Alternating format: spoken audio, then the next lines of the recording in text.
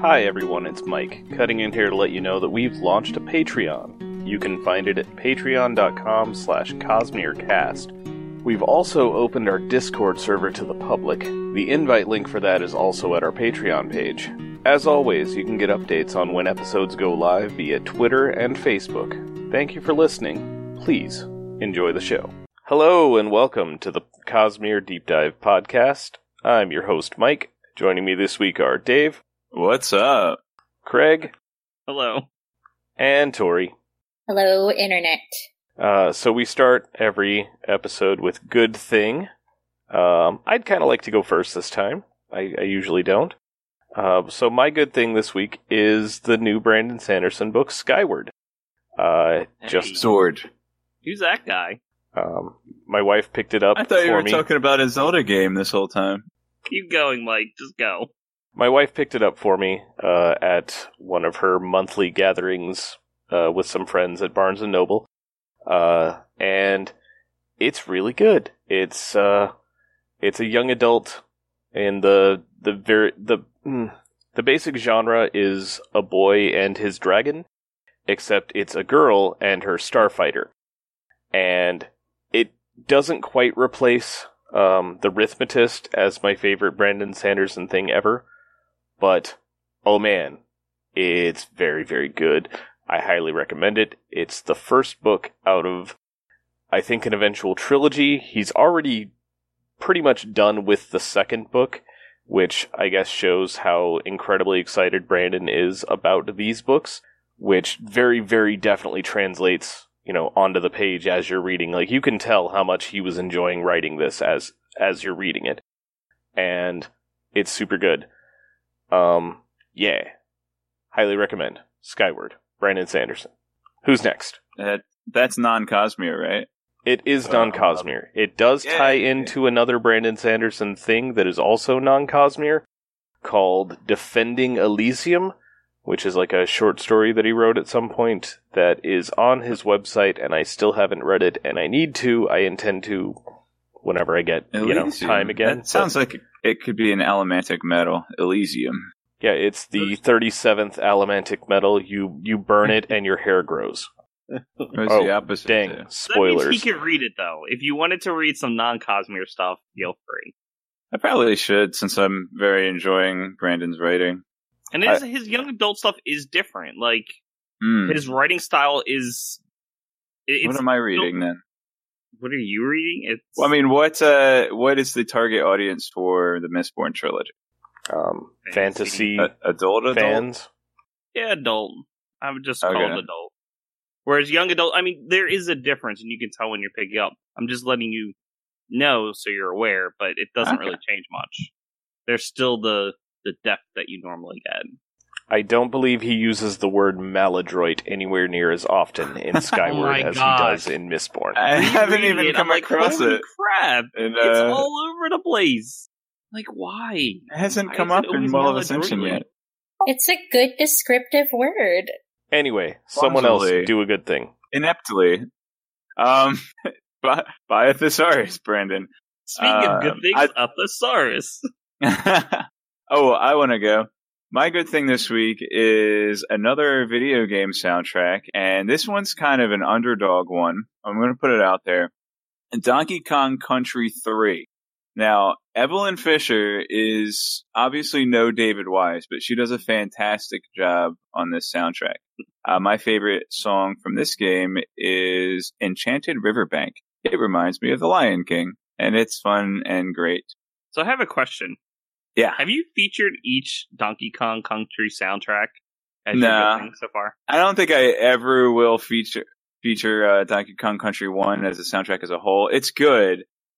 If I did, it would probably just be Aquatic Ambience as a good thing. I didn't feature DKC2 soundtrack. I featured Forest Interlude from the DKC. Oh, that's right, yeah. Sticker Brush Symphony Faux Life.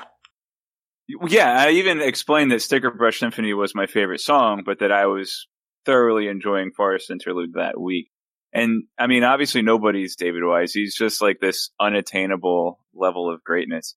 And he's really cool, too. Like, he's done remixes for Overclock Remixes album. He loves hearing different takes on his own work. I also saw like a funny tweet from him. Someone tweeted to him at David Wise, "I really enjoyed the Donkey Kong 64 soundtrack." And David Wise replied, "Yeah, Grant Kirkhope did an awesome job on that." Someone else go. Okay, so, wow, Mike is demanding. I want to take a page out of Dave's book here. And I was talking to him briefly about this. But I want to give, and maybe we did this already, but I want to give shout outs to the FTL soundtrack. Because it's so good. Just the music. I mean, the game is really good, but the soundtrack is really good, and I think that's part of why the game is so good. But the reason I want to mention it, so I'm probably going to mispronounce his name, but it's done by Ben Prunty, maybe? I don't know, Dave can correct me. But he has just been hired by the Subnautica people to do the soundtrack for the new Subnautica expansion, and I'm super excited about that. Because I love Subnautica, and he did really good music in FTL, and we're putting them together, and it's going to be amazing. Okay, Tori, your turn. Okay, so at the time of recording, it's December, and it's almost Christmas. I have no idea when this is going to air, but given that it's December and almost Christmas, my good thing for the week is Hogfather, the book by Terry Pratchett, because I read it every year in December. It's one of his Discworld novels. I think it's like the 19th Discworld novel. I don't know. They're all good, and you can read them in any order. And so I highly recommend you go out and read that one. It's good if you read it at Christmas time because it's kind of holiday themed, but you don't have to read it at Christmas time because it doesn't take place at Christmas. It takes place on the Discworld holiday of Hogswatch, which is very similar to Christmas, but it's not Christmas. And if you're not a reader, which I don't know why you're listening to a literary podcast, but if you're not a reader, there's also a mini-series that was done by, I think, Sky One. But it's good. And yeah, so it's a good feel-good holiday cheer book and or mini-series. Hogfather. I recommend it. I would like to second the recommendation for both of those things. The book is excellent, as most Terry Pratchett books are, and the Sky One BBC whatever two-part movie and or extremely short mini-series, very mini-series, very, very good. All of the Terry Pratchett, or the Discworld movies, I guess, are really, really good. There are 3 that I know of. There might be more. So, it's been a little while since we've, talked about Mistborn. Dave, before you go into this week's chapters, which are The Well of Ascension 4 through 6, why don't you give us a quick recap of the beginning of the book, and then go back into hopefully your bullet points, and then the chapters, and yeah. This sounds like a job for Tori, actually.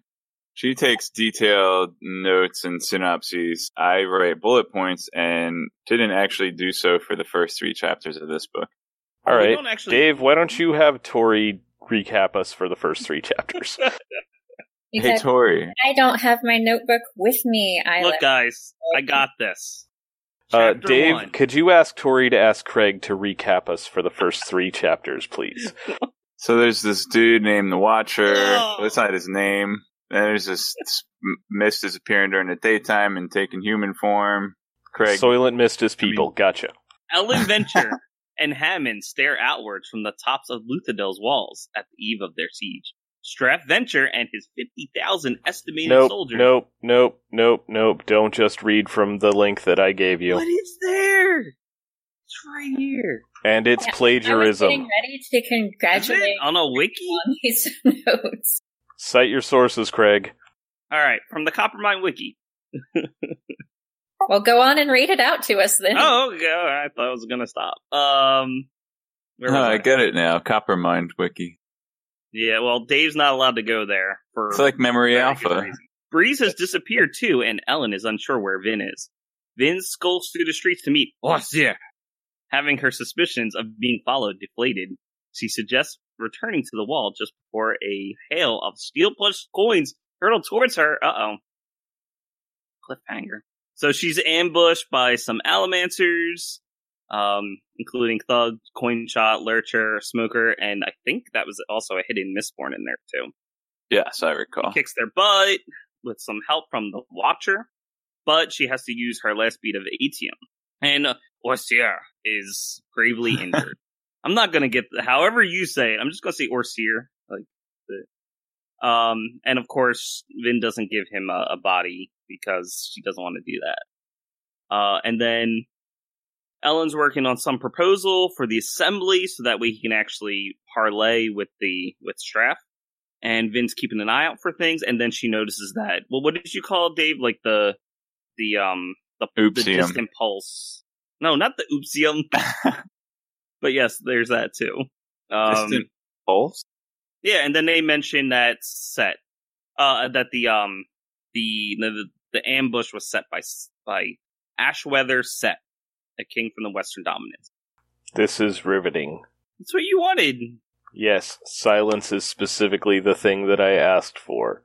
Okay, well, Dave, would you like to continue with your bullet points for Chapter 4? Okay, so before I jump right into Chapter 4, I meant to mention last week about the italicized text and where I thought we were going with that. So, first of all, in Chapter 1, the italicized text is said to be written in steel. So, at first I was kind of curious, is this, does this guy have a pen with molten steel ink? Or does he have, is he chiseling it or etching it into a steel plate? Or does steel have some kind of ferrochemical power that can store these words? So that's something that I kind of was going through my mind. Hey, Dave. That's going to be answered soon, but what? Oh, okay. I was going to say, go to your kitchen. We're getting to it. Pick up a spoon. Does it have writing on it? And does it say stainless steel? That's different. Okay. This is Mistworld we're talking about. So, anyways, we'll have an answer to that in a bit, but that was something that was going through my mind in week 1 of Well of Ascension. So it turns out the author of these italicized words is Quan. And I poked back into my old Mistborn notes and searched for Quan, and I found that I had written, Quan seems like a cool dude. He's the one that found the Klenai man that they were taking to the Well of Ascension. And we know he's the author of the logbook. We learn his name, finally. His name is Alendi. This is the man that the Terracemen found, and Alendi was to fulfill their prophecy. He wrote the logbook, and he got thrown into Mount Doom when he was supposed to get the powers, and then, of course, Rayshek got them instead and became the Lord Ruler. So, Alendi. Alright, now, into the bullet points for Chapter 4. Sazed investigates Wiggly Death. Day Myth. Hot Autumn. Hada! Peasant versus Ska. Woes of Anarchy. Why did Lord Ruler abandon us? So this chapter has us seeing Sazed fulfilling his duty as a keeper and passing on the knowledge of agriculture and religion to some Ska in the south. And while he's down there, some guy just starts convulsing and dying. Someone reports that there was mist during the day. And I also found it interesting that as Sazed is looking up burial ritual for this guy and other things, he actually has to pull the memories out of the copper jewelry that he's wearing, his copper mind, named after the Brandon Sanderson wiki, of course. And Clearly.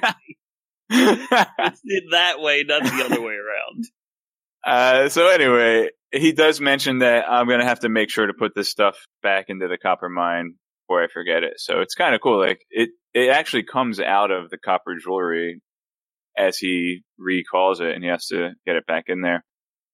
Okay, so there is mist during the daytime now, something that was unheard of during the times of the Final Empire.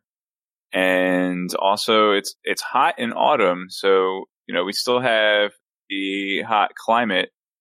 That I just kind of briefly mentioned that it was a hot autumn day, but I assume that we still have the hot climate that we've had in the Final Empire, at least for now. I think this is a year after the Lord Ruler was slain. Yes. So, about right? Okay. Yeah. So anyway, Sazed, performing his duties as a keeper, passes on the religion of Hada to the people in the Southern Dominance. And it's said exactly like that. No, you have to say it more like a minion. Okay, but it starts with an H, so it's Hada. And anyway, this is an agricultural deity that they worshipped, and this is a religion that followed basically agriculture. And he's 1,000 years ago, your ancestors probably worshipped this god and practiced this religion, and this is how they would bury their dead. And they're not really interested. Yeah, Sazed, let's just assume that these people who are farmers descended from farmers. That's not racist. I mean, it's not just that. I mean, he could very well be right. It's just that after so long of the Lord Ruler being God of this world, there is such reluctance to adopt a new old religion. And he's finding some opposition here. And, just the chaos involved with there not being a Lord Ruler. I mean, people are committing crimes more openly because of the anarchy. There's all kinds of chaos. And, he's like, is this actually better than what we had with the Final Empire? And that's certainly what the peasants are feeling, because they ask, why did the Lord Ruler abandon us? And I kind of took note that he doesn't really use the word ska in this chapter, but then ska is all over the rest of the book. So I guess I should have just deleted that note. That's the end of chapter 4. Any questions? It was a pretty short chapter. It's like only 3 or 4 pages. Sounds good. No question. Okay. Chapter 5. And actually, I do have a question for you. Yeah. Why would Sazed know things about agricultural techniques that several generations deep farmers don't? I suppose that maybe the working class didn't really have the knowledge of how farming works. Maybe they were just all laborers and didn't really understand why the process was done this way. Maybe that was more of noble knowledge, and all the noblemen just kind of abandoned them here. Sazed, I mean, it's well within the realm of possibility that Sazed can know basically anything because of his time as a keeper and accruing knowledge. All right, I'll give you that Sazed can potentially have any bit of knowledge ever. He gets a bardic knowledge check, basically. What I'm wondering is why D20 plus charisma plus his bard level. Why the farmers descended from farmers who have been farmers for 1,000 years don't know stuff about farming. I mean, there isn't really fertile soil. They never really bothered to take the ash, clean up the ash and make rich soil. He does mention that the only rich soil that really exists in this world is for the gardens of noblemen, and people just make do with what they have. So maybe he knows more about how to clean soil or how to better use fertile soil. Okay, this just always bothered me, like, as soon as I thought to think about it. Because if you actually I can talk to you about it in the spoiler section. I have a theory. Okay, I am eager to learn it because this bothers me. Alright guys, well, I'll see you next week. Spoiler times. Let's do chapter 5 and we'll come back. Chapter 5, I just want to preface chapter 5 by saying chapter 5 is a fantastic chapter. It really made me love and appreciate Brandon Sanderson's skill with the quill. this chapter, a lot happens in this chapter. A lot of ground is covered, of questions that were left in Mistborn, whilst raising new questions and giving us something forward to learn throughout this book. It's paced really well. Like, while stuff is happening, we also get reflective moments of, how Vin feels about, Kelsier's final actions, how Vin and Ellen's relationship has developed. They can slow down and focus in on that stuff while having good exposition and not just having it be explainy for 20 pages or whatever. It's really good. I like it. Okay, so Chapter 5. And Chapter 5 is broken up into 3 different sections I have here, so I'll do bullet points section by section. In the first section, Vin strolls through town reflecting on her past. Bronze Earring. Priest of the Survivor. Lady Eyre. What was Kel's endgame? Very British puppy salesman. Animal companion, yay! So Vin is going through the streets of Luthadel. Markets are much more busy now that people can actually work for a living and, accrue their own wealth. And, she's like, she feels kind of estranged from her former self, and she's not really sure if that's good or bad.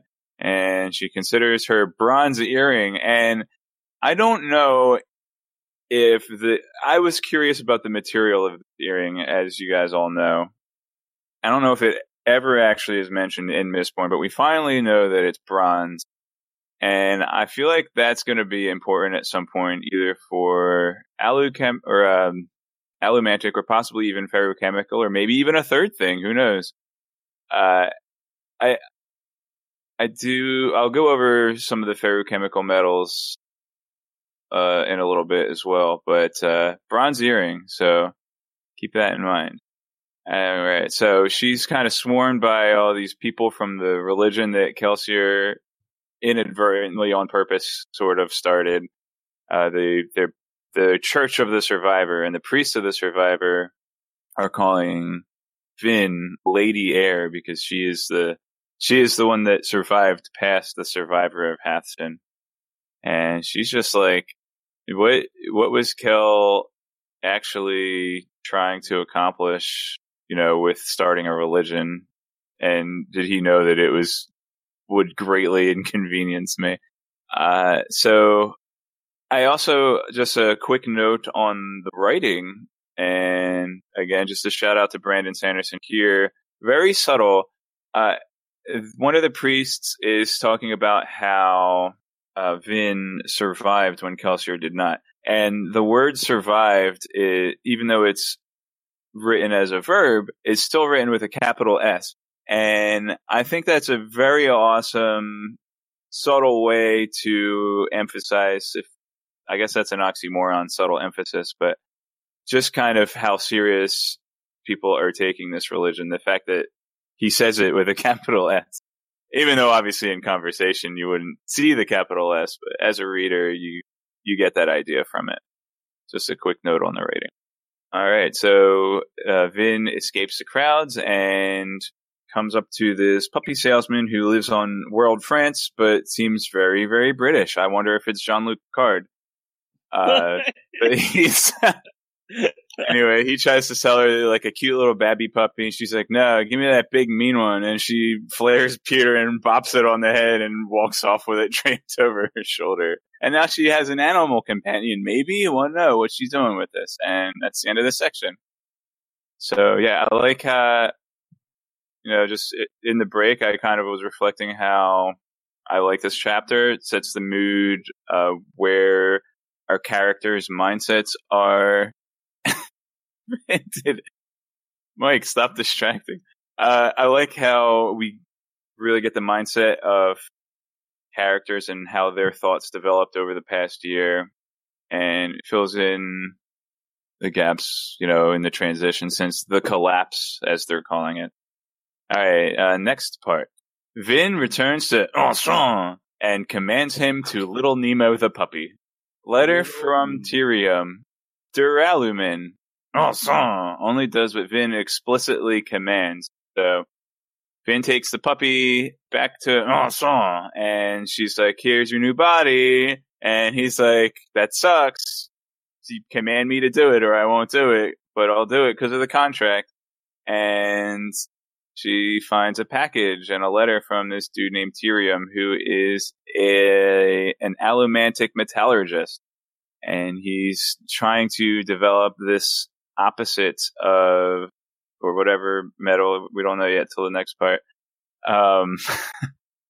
He's trying to develop new and discover new allomantic metals with Vin, and Vin kind of being the guinea pig on him. But she was anticipating this package for a while, and she's like, how come you didn't tell me this package arrived? And he's like, you did not command me to tell you when a package arrived. So I feel like we're kind of getting to a point where she basically like dies because she didn't well, not dies, but she's going to get into trouble because she's expecting something of her servant without explicitly telling him, maybe. So I don't know. I just thought it's an interesting detail to realize that the Khandra is not necessarily going to go beyond what Vin tells him to do. That's kind of a takeaway from that. So anyway, she opens up this letter from Tyrium, this guy, and there is a package included with a new metal called duralumin, and this is an alloy of aluminum and copper. I don't remember if that actually is what, if that's mentioned here or later in the chapter, but it's aluminum and copper.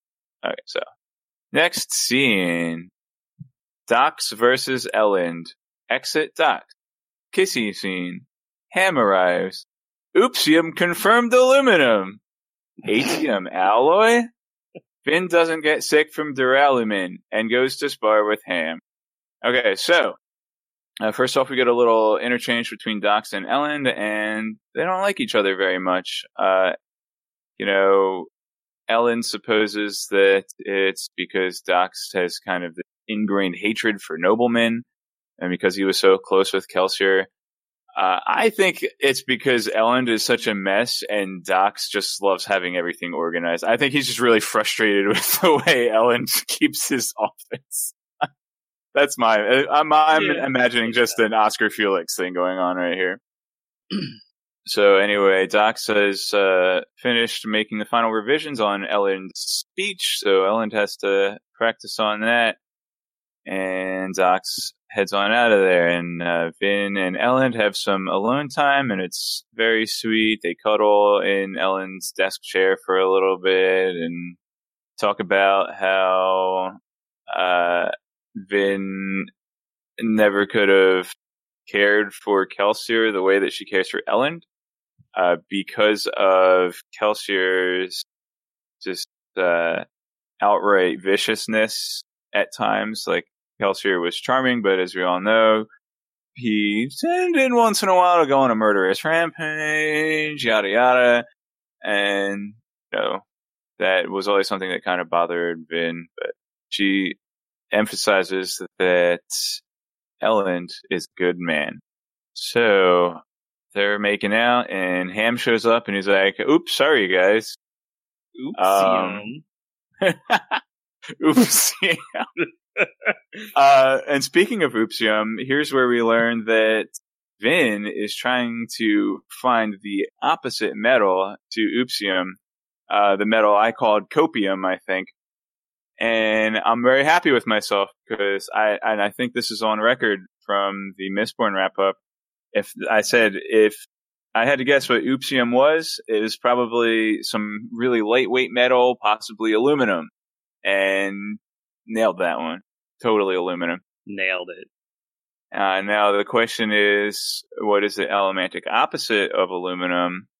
Is it perhaps this duralumin, and what would its abilities do? So it would be anti-oopsium. I said it would be copium. It's on purposeium. Couldn't it be alley-oopium? Helium? No, alley-oop. Alley-oopium? Alley-oop.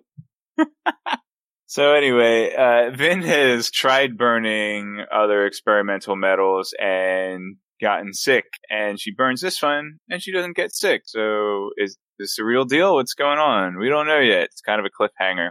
Okay, so since she's not sick, she's like, all right, let's go practice fight with Pam, and there you go. And okay, hang on. There are a couple of really subtle things that I think Brandon put in to reward the astute reader, and I hope he did. These could go unnoticed, but I picked up on them. On page 70 of my copy, and remember my copy is the one with Vin holding the Buster Sword on the cover. And page 70, toward the top, I'm going to read directly here. Any allomancer who accidentally burned aluminum had their other metal reserves stripped away from them, leaving them powerless. And I want to focus on the fact that this says any allomancer and not any Mistborn. I don't know if maybe Mistings can burn aluminum or maybe any of the other secondary metals. I don't know. I'm curious about this because we've already been told, perhaps by someone who is in the know, perhaps not. We've already been told that only Mistborns can burn atium. But this says any allomancer who burns aluminum. I don't know if that is trying to allude to something that maybe there is some expanded power that Mistings can access, even if that power is just, oops, I lost all my metals. Okay. I can answer this one, and I'm willing to do so if you want to hear it. I think not at. Maybe later on I'll bring it back up, but okay. Another thing that Sanderson kind of slipped in this chapter, and this is, remember, from Vin's perspective, so this is her knowledge that we're getting from, but an atium alloy is mentioned. She's like, oh, we need to find this aluminum alloy, and she's, since she knows that aluminum can mess with her other metal reserves, she makes sure to, fill up on other metals, but only the 8 basic metals. She says, I don't have any atium and it's too valuable to risk. And then gold and gold's alloy, and which is the 11th metal, and atium's alloy are too pointless to bother with anyway. She mentions an atium alloy, which I don't think has ever come up in Mistborn. But Vin apparently knows about this atium alloy. And if this is something that I forgot about, then you can tell me that. But did Sanderson just think he could sneak in the phrase atium alloy without me noticing? I don't think so. Trying to get one by you. Mike? He is very sneaky, the Brandon Sanderson is. Correct me if I'm wrong, and I'm not saying that as a saying, I literally mean correct me if I'm wrong. Atium is not mentioned to have an alloy in Mistborn, is it? I don't remember, but I do know what she's talking about. Same. Okay. Well, alright. But at least Vin's speculation was that the 11th metal was an alloy of gold. And since she has this, she's in a position to do some research on things. I'm sure she's tested it out too. So, alright. So yeah, I'm left curious about those two possible subtle hints that were dropped in this chapter. So, like I said, great chapter, great pacing. We get some soft moments. We get some questions answered, including, that was chapter. We get some questions answered about, other metals that occurred in Mistborn. Yeah, but we get new questions like, what is this aluminum alloy going to do? Of course, I was already asking that question at the end of Mistborn, but anyway, chapter 5. How was it? That was easily in the top 5 chapters we've covered in this book. Any questions, Tori? Nope, no questions. Okay, so chapter 6, I don't have, this is like a slice of life chapter mostly. I don't really have a lot of bullet points on it, but I will have a question that you, never mind, go on. So chapter 6, pounding it into a metal slab.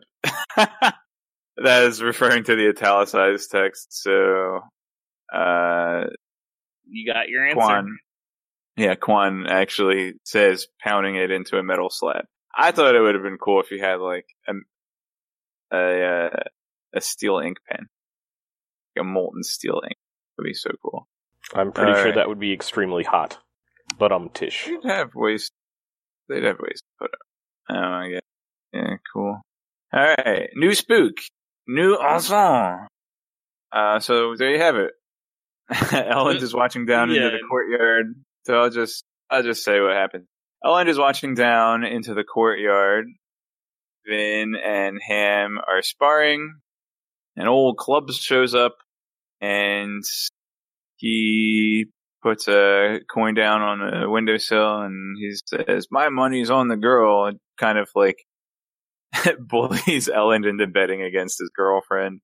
And then Spook shows up, and Spook had actually been around for a few days, and he was slacking off, disguised as like a regular soldier because he didn't want to get sent back out on another Tin Eye mission while the war was about to come straight into Luthadel. And Spook is a little older now, a little more confident, doesn't speak in his accent, can but doesn't generally. And we learn he still has a crush on Vin, and so they have this fight. Vin and Ham are sparring, and Vin manages to beat him, and then she has to go get juice for everybody because she beat up Ham, and Ham couldn't get up, and he's like, "Give me some juice." So she gets juice. She's kind of mean to Spook. She doesn't get him juice. Because he's a kid. It's because he's got a stupid beard now. Yeah, his beard looks dumb. He doesn't get juice because his beard looks dumb. You have a dumb beard. You don't get juice. And I think she does. Doesn't she like push or pull a mug for him or something? Like, yeah, she does eventually get him. It's just teasing, you know. It's what you do to the new guy, although he's not new, but. Even though it's not outrightly said, she might not have noticed he was there when she went to get the drinks, because I don't think she greets him until she gets back with the drinks. That's true. But anyways, Ellen notices that Spook is jealous of him and Vin. I don't know if Vin has any idea that Spook likes her, but so they all have a good time with the juice, and Ellen is getting along with all of Vin's crew members except for Dox. And then Ellen and Vin go to see how Ensemble is handling taking over the dog body, and he's done his transformation. He got all the patches of her in the right place, still has his trachea so he can talk, and he's really insulted. This is so degrading to him that he has to take on the body of an animal. And Ellen is just like, you still follow the contract, right? It's like, yeah. So Ellen tries to assure Vin that I won't turn on them, but Vin is feeling some emotional tension between the two of them, and she doesn't know if the contract will be enough to keep the Contra on their side. And that's the end of Chapter 6. Tori, you said you had something at the end of Chapter 6? No, I don't think so. There was something I wanted to mention in the spoiler section. Ah, okay. Does anybody have anything until we do that? Nope. Okay. Bye, Dave. Bye. Dave. See you in like half an hour. Yeah. I mean, I really just love these chapters, and I can't wait to read on, probably read up on the next section right away. So I'm going to go do that. See you guys. This concludes the spoiler-free section of our podcast. If you are, as I am, reading along for the first time, we recommend that you stop listening now, as the following will contain spoilers for not only this book, but for other Cosmere books as well. There may also be general spoilers from any other source material. Spoilers begin now. So it's sort of a shame that I couldn't ask him, basically because we're doing the back-to-back, what Doralium actually does, since you find out shortly what it actually does in Chapter 8, apparently. Sort of. In Chapter 8, she tries to use it against Zane, and she ends up basically, like, giving herself a seizure in the middle of the street. Right, and we'll talk about that when we bring him back, I think. When we actually get to see it work is chapter 11? Yeah, chapter 11, which is the last chapter we're doing for the next episode, so yeah, we'll get to it here shortly. So, rest in peace, Orasur. You were a jerk. Nobody liked you. Hello, Tensoon. Everyone likes Tensoon. Tensoon is the best. Which, okay, so Elend, this whole time, is like super happy about Vin having a Khandra, and I think it's because Elend had Tensoon. Like, he didn't work for him, but he got to interact with him a lot, and dude's great. So, like... Well, so that's the thing. He doesn't know, of course, it's Tensoon. However, keep in mind, like, Vin sort of says, like, oh, he doesn't know what it's like. And I'm like, Alan has mentioned his family has a Khandra. Like, he might have interacted with Tensoon at some point. But, like, Vince sort of like, oh, no, Ellen doesn't understand why I don't like having a Khandra around. Like, she sort of writes it off. She actually does this throughout a lot of the book where she makes certain assumptions and she just sort of discounts it because it doesn't fit whatever view that she came, especially when it involves Tensoon, because she does make a lot of assumptions. Well, she makes those assumptions based on her past dealings with Orasur. Yes. What I'm saying is that Ellen's positive view of Khandra is based on the fact that he actually did spend some time with Tensoon before, you know, the Lord Ruler died. So, like, his whole view of Khandra is very positive because Tensoon is awesome. Sure. And he does a much better job at following the contract, I think, than Orseer does. Like, Orseer is a very much... do they ever mention which age he is? I think Orseer is something like 5th age? No, I thought he was the same generation as Tensoon. See, I'm going to look him up while we chat, but I don't know, just my impression of him in the earlier chapters, I'm like, yes, he's a jerk, but he only does explicitly what Ven... Like, there's obvious antagonism between the both of them. Then when we get to chapter 6, and Tensoon comes in, I don't see any of that antagonism. Like, there's still assumptions that Vin is making from their previous, what she think is Orseer, and the way she's been interacting with him. So she assumes it's still there. But I could tell by the way Tensoon's acting that it's clear that he has no idea, like, of the relationship between Orseer and Vin. So he's very much sort of neutral. He's sort of like, yeah, I'll do this thing. And like, and I did want to talk about this in the spoiler chat. I have a lot of stuff I want to talk about chapter 6. We're in the spoiler chat now. Else? I know. I'm just saying, do we want to go right into this, or did you want to talk about the farming thing? Let's go into this and then swing back around, because I've got a couple of notes. So I wrote a number of things in the spoiler chat. Since of course I was paying a lot of attention. This is the first time Tensoon pops up. Like, what clues does Sanderson give us here that this is not Orseer? And I felt right away you can tell a difference between Tensoon and Orseer. Like, you see how he acted in the earlier chapters, and then see how Tensoon acts. I'm like, they're different. They are completely different people. Oh, and but I can pick up on it.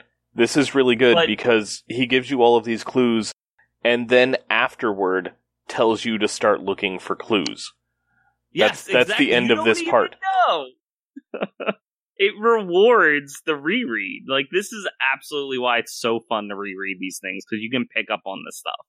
And, like, everything you get after that is, like, after Vin decides to start being nicer to him, so any changes might have happened after that point might just be because, you know, Vin's decided to stop hating him, so he's decided to stop being a jerk. But up till that point, yeah. Who knows? Yeah, it's great. So, I still think, like, Ellen is making some assumptions when he talks about how Khandra can be. Like, he also makes an assumption from, I guess, a noble perspective. Like, how they interact with Khandra. Like, they make some assumptions as well. And how they assume they always follow the contract by the letter, and they they don't hate their master. Like, that's not a thing. It's like they just do what they're supposed to do. They're tools. And I think Ellen views him still a bit as a tool. I feel like Orsier did not like Vin. For whatever reason, maybe it's from when he was Renault, like, there is definitely something there that he does not like Vin. I'm not sure why, because I don't think she really did. I don't think she was that much. I mean, she was a bit of a jerk, but I don't think she was, like, abusive towards him. Nope, she just didn't like him. Okay, but so I feel like Orsier also didn't like her. Like, it's both ways. I feel like in Mistborn that they were neutral to each other, like indifferent to each other, but after Kelsier's death, when Orsier ate Kelsier, I feel like Vin probably was really antagonistic about that. Like, it happened off screen between the two books is kind of the impression that I got. True, but, there was like a year. Yeah. Okay. But I feel like his dislike of her comes from that. Yeah, that's fair. So I feel like it's obvious, though, that Orsier doesn't like her. Despite what Ellen says. And given the differences between the two, I feel like Tensoon is very blunt in the way he says things. Like, he's just willing to... He's not going to skirt around the issue. He's just going to say exactly what he thinks and means. And I think that's a personality difference between him and Orsier. And then, of course, I especially... I like the clue of, I'm sorry... Like, Tensoon at one point says about how long it took. He's like, I'm sorry, mistress, I didn't tell you. Fur takes more time to place. And Vin's like, oh yeah, you told me about that, and just waves it off like this is not a big deal. And I'm like, this is a big deal, but we don't know it's a big deal yet. This is, what Mike was saying. Well, and it goes back to their dislike of each other, just that if you don't like someone, you don't really pay attention to the things that they say. Oh, nice. Oh yeah, you told me the thing, never mind. Like, yeah, oh man, that's a good point. It's just funny that she does just wave it off because of, like you said. And, well, and thinking about that, like, really thinking about this, when you look at, Orsier's relationship with Kelsier, like, had the contract, but treated Renault at the time like he was another one of the crew. Like, he was in on their meetings, and Kelsier treated him with respect, and, like, he was just another member of the crew. But as soon as Kelsier dies and the contract is transferred to Vin, well, now he's less than human. Now he is a creature who has this contract with her, and she does, like we said, treat him like a tool to be used. And well, she doesn't even do that, though. Like, Tensoon brings it up, but she doesn't ever use him as a spy. Like, even Orsier, what he must have been doing for the past year, like, he just has these criminal bodies, and he's just there as backup somewhat. Like, that's all he was really used for. He has no purpose. It's just like, he doesn't have to learn someone's personality or pick up, like, the whole thing Conjure typically do. Orsier was not doing any of it. Oh, man. And so before you get that he was included, he had a purpose, he was there for a reason, and Ben has kind of taken all of that away. Okay, guys. Orsier is Alan Rickman from Galaxy Quest. He's this classically trained actor who has this background in Shakespeare, and he's being forced into the worst possible role. In funny prosthetics. Yeah. He's Alan Rickman from Galaxy Quest. Wow. Now I sort of feel bad for him. Wow. Yeah, I get it. Rip Orsier. I mean, I still don't like him. He's still a jerk, but whatever. Yeah. Grab Thar's hammer. You shall be avenged. What a savings. Okay, so the farm thing, you had... Wait, I'm not done. Well, okay, well, be done. There's one more thing. There was also the whole foreshadowing from Sanderson about how, like Vin is still suspicious of how this whole contract really works, and mentioning how, like, having this contract is a convenient way of having someone be close to someone else. And it's something like she says, that's a great way to get a dagger in the back. And it's funny because eventually that happens, but it's against Zane. I mean, ultimately it's against Zane. And I just thought that was neat. Okay, so the farm thing. You had a farm thing? Oh my gosh. I thought you had the farm thing. I had the question about the farm thing. Yeah, so when Mike was asking that, I thought you were trying to lead Dave into critically thinking about how a copper mine actually works and the knowledge that it contains. No. And maybe about that there's hints that there's differences in the technological level. So I have a few theories, and it doesn't really... So I will say that this doesn't bug me that Cezed has this information. Because I feel like when you compile the information in a copper mine, it's not just from one particular region, it's from many regions, because I feel like, from what I know, the region that people lived in was much larger than they do now, just because now they're sort of stuck on the North Pole. Back then, they were able to spread out much further.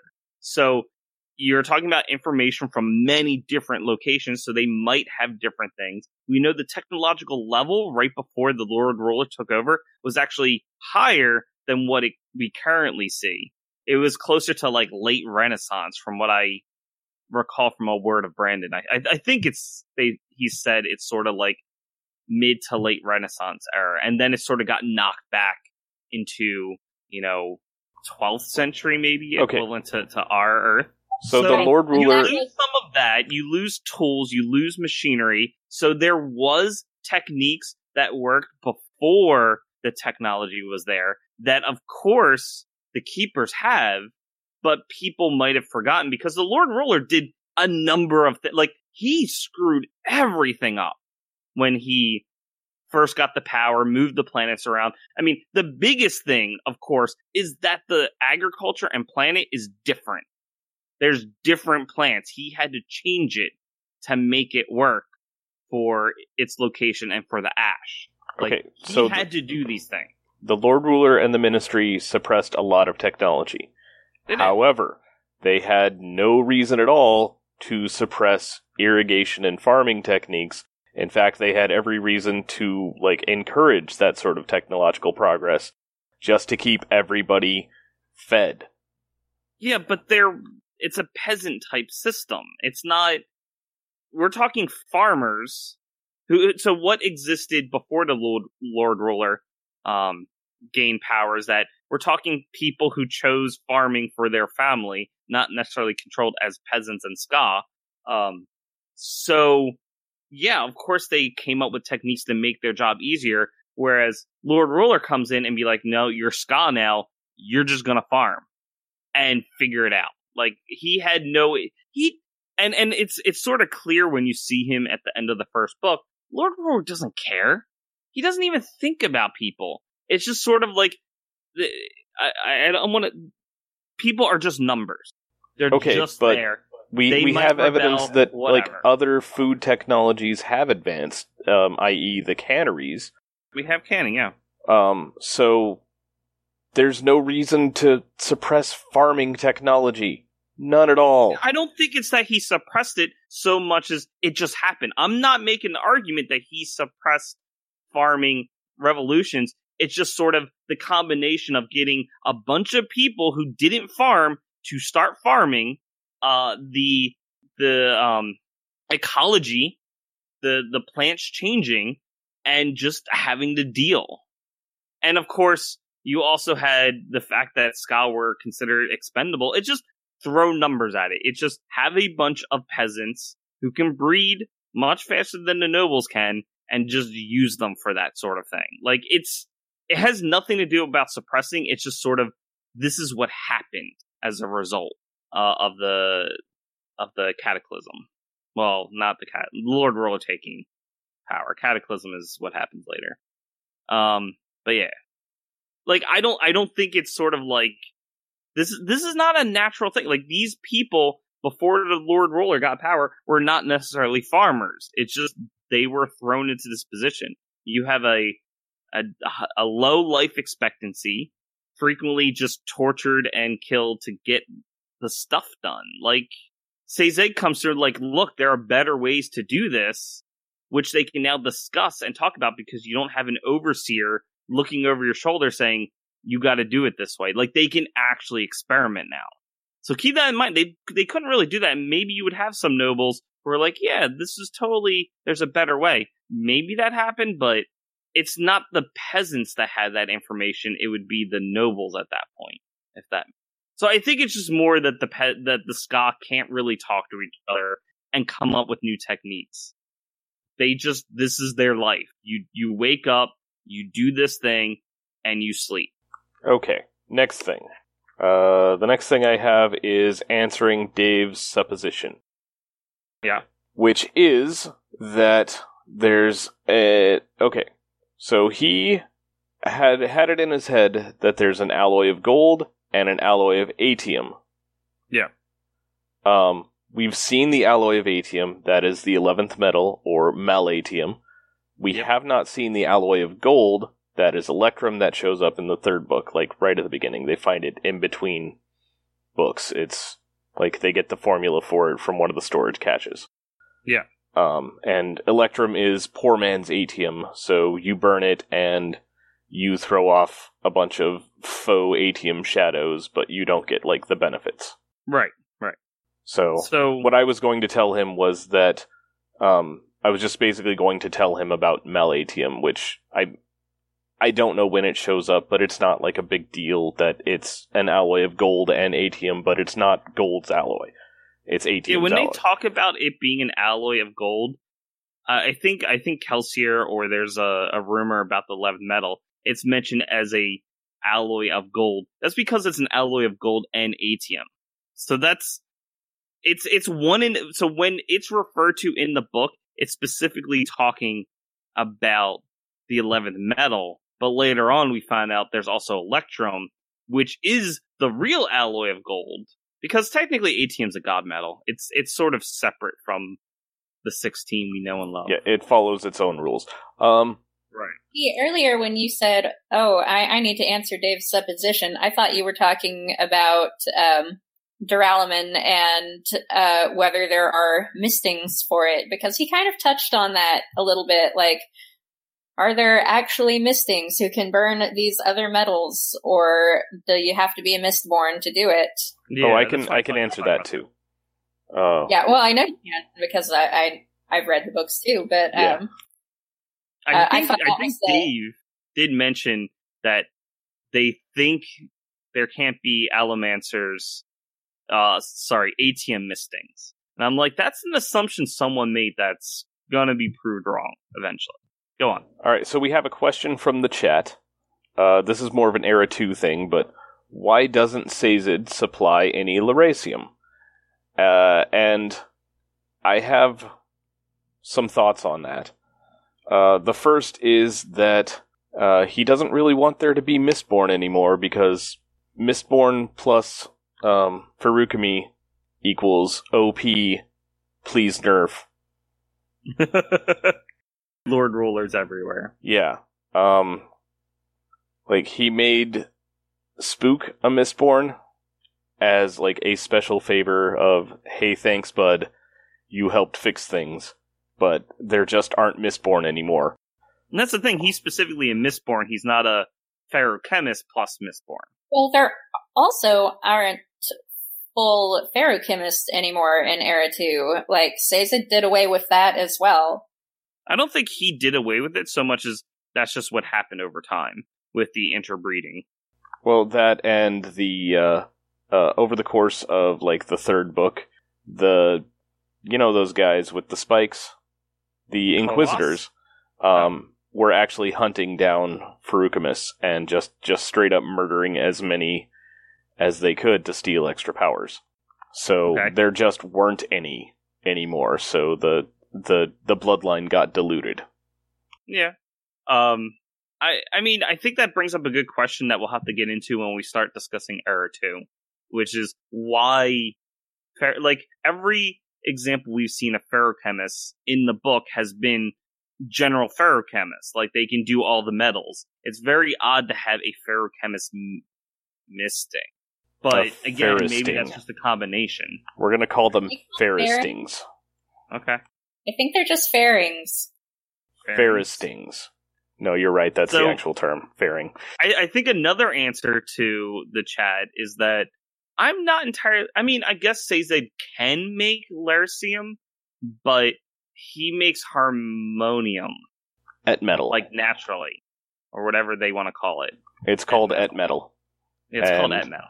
And it reacts with water, so it reacts explosively with water. Yes. So if you try to swallow some to burn it, it's gonna go bad for you.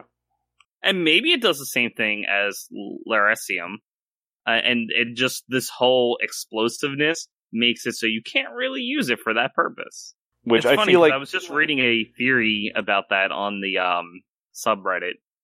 I feel like that was intentional on Sazed's part. He's just like, nope, we're not. I apparently have to make a god metal because I'm a god, but we're not dealing with that. You put it in your mouth and your head blows up. That's it. That's just how that works. Alright, anybody got anything else on these 3 chapters? Otherwise, we can... Yes. And okay, go ahead.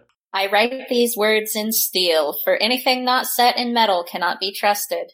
And, okay, thank you guys. Now every time I pick up a spoon, I'm going to think of that. I'm sorry. So, when Dave was talking about, so what if it was a pen with molten steel ink? Well, we know Ruin can change writings, and if it's written in steel, he can't change it. He can't even see it. What if you had a pen with molten steel ink? Could Ruin affect it? Could he... I think if it's not written... He would read the absence of the ink on paper, but would he be able to change it? I don't think he could. You don't think he could change it because it... So I know he could read it. Like, that I think makes sense because what you mentioned, the absence of the metal, he can see the words. Like it would. I think the reason the paper in the shape of the words. I think. I don't see why not. Why he can't change metal? Like, it's written in metal because he can't see it. Therefore, he can't change it because he doesn't know what it says or where the words are or anything like that. That's why you can trust it, because he just can't see it. I don't see why, if he can read it, he can change. Like, I don't see why he wouldn't be able to mess with metal, unless maybe it's aluminum. Because aluminum has some interesting properties, but... Well, we know he can't see it, but can he also not affect it? Because if he could affect it, then he could have just wiped that metal slate clean. Yeah, I'm gonna go with he just can't do anything with it. Like, it glows too brightly for him to see it. And then he also isn't able to manipulate it in any way. So that's the only way it makes sense. If we wanted to write a letter to Ruin, a big old, hey, screw you, you maladroit god, then... Maladroit. I know, that's not that word. Maladroitium. But we were making fun of it, so anyway. You would need to use a pen with molten steel ink. Is that fair? Or you could just make, like, big metal letters, like big metal block letters, like you find at, Hobby Lobby. Yeah. Like, I don't see why we get anything that says he can't mess with metal. Because he does stuff with spikes and things like that, right? No.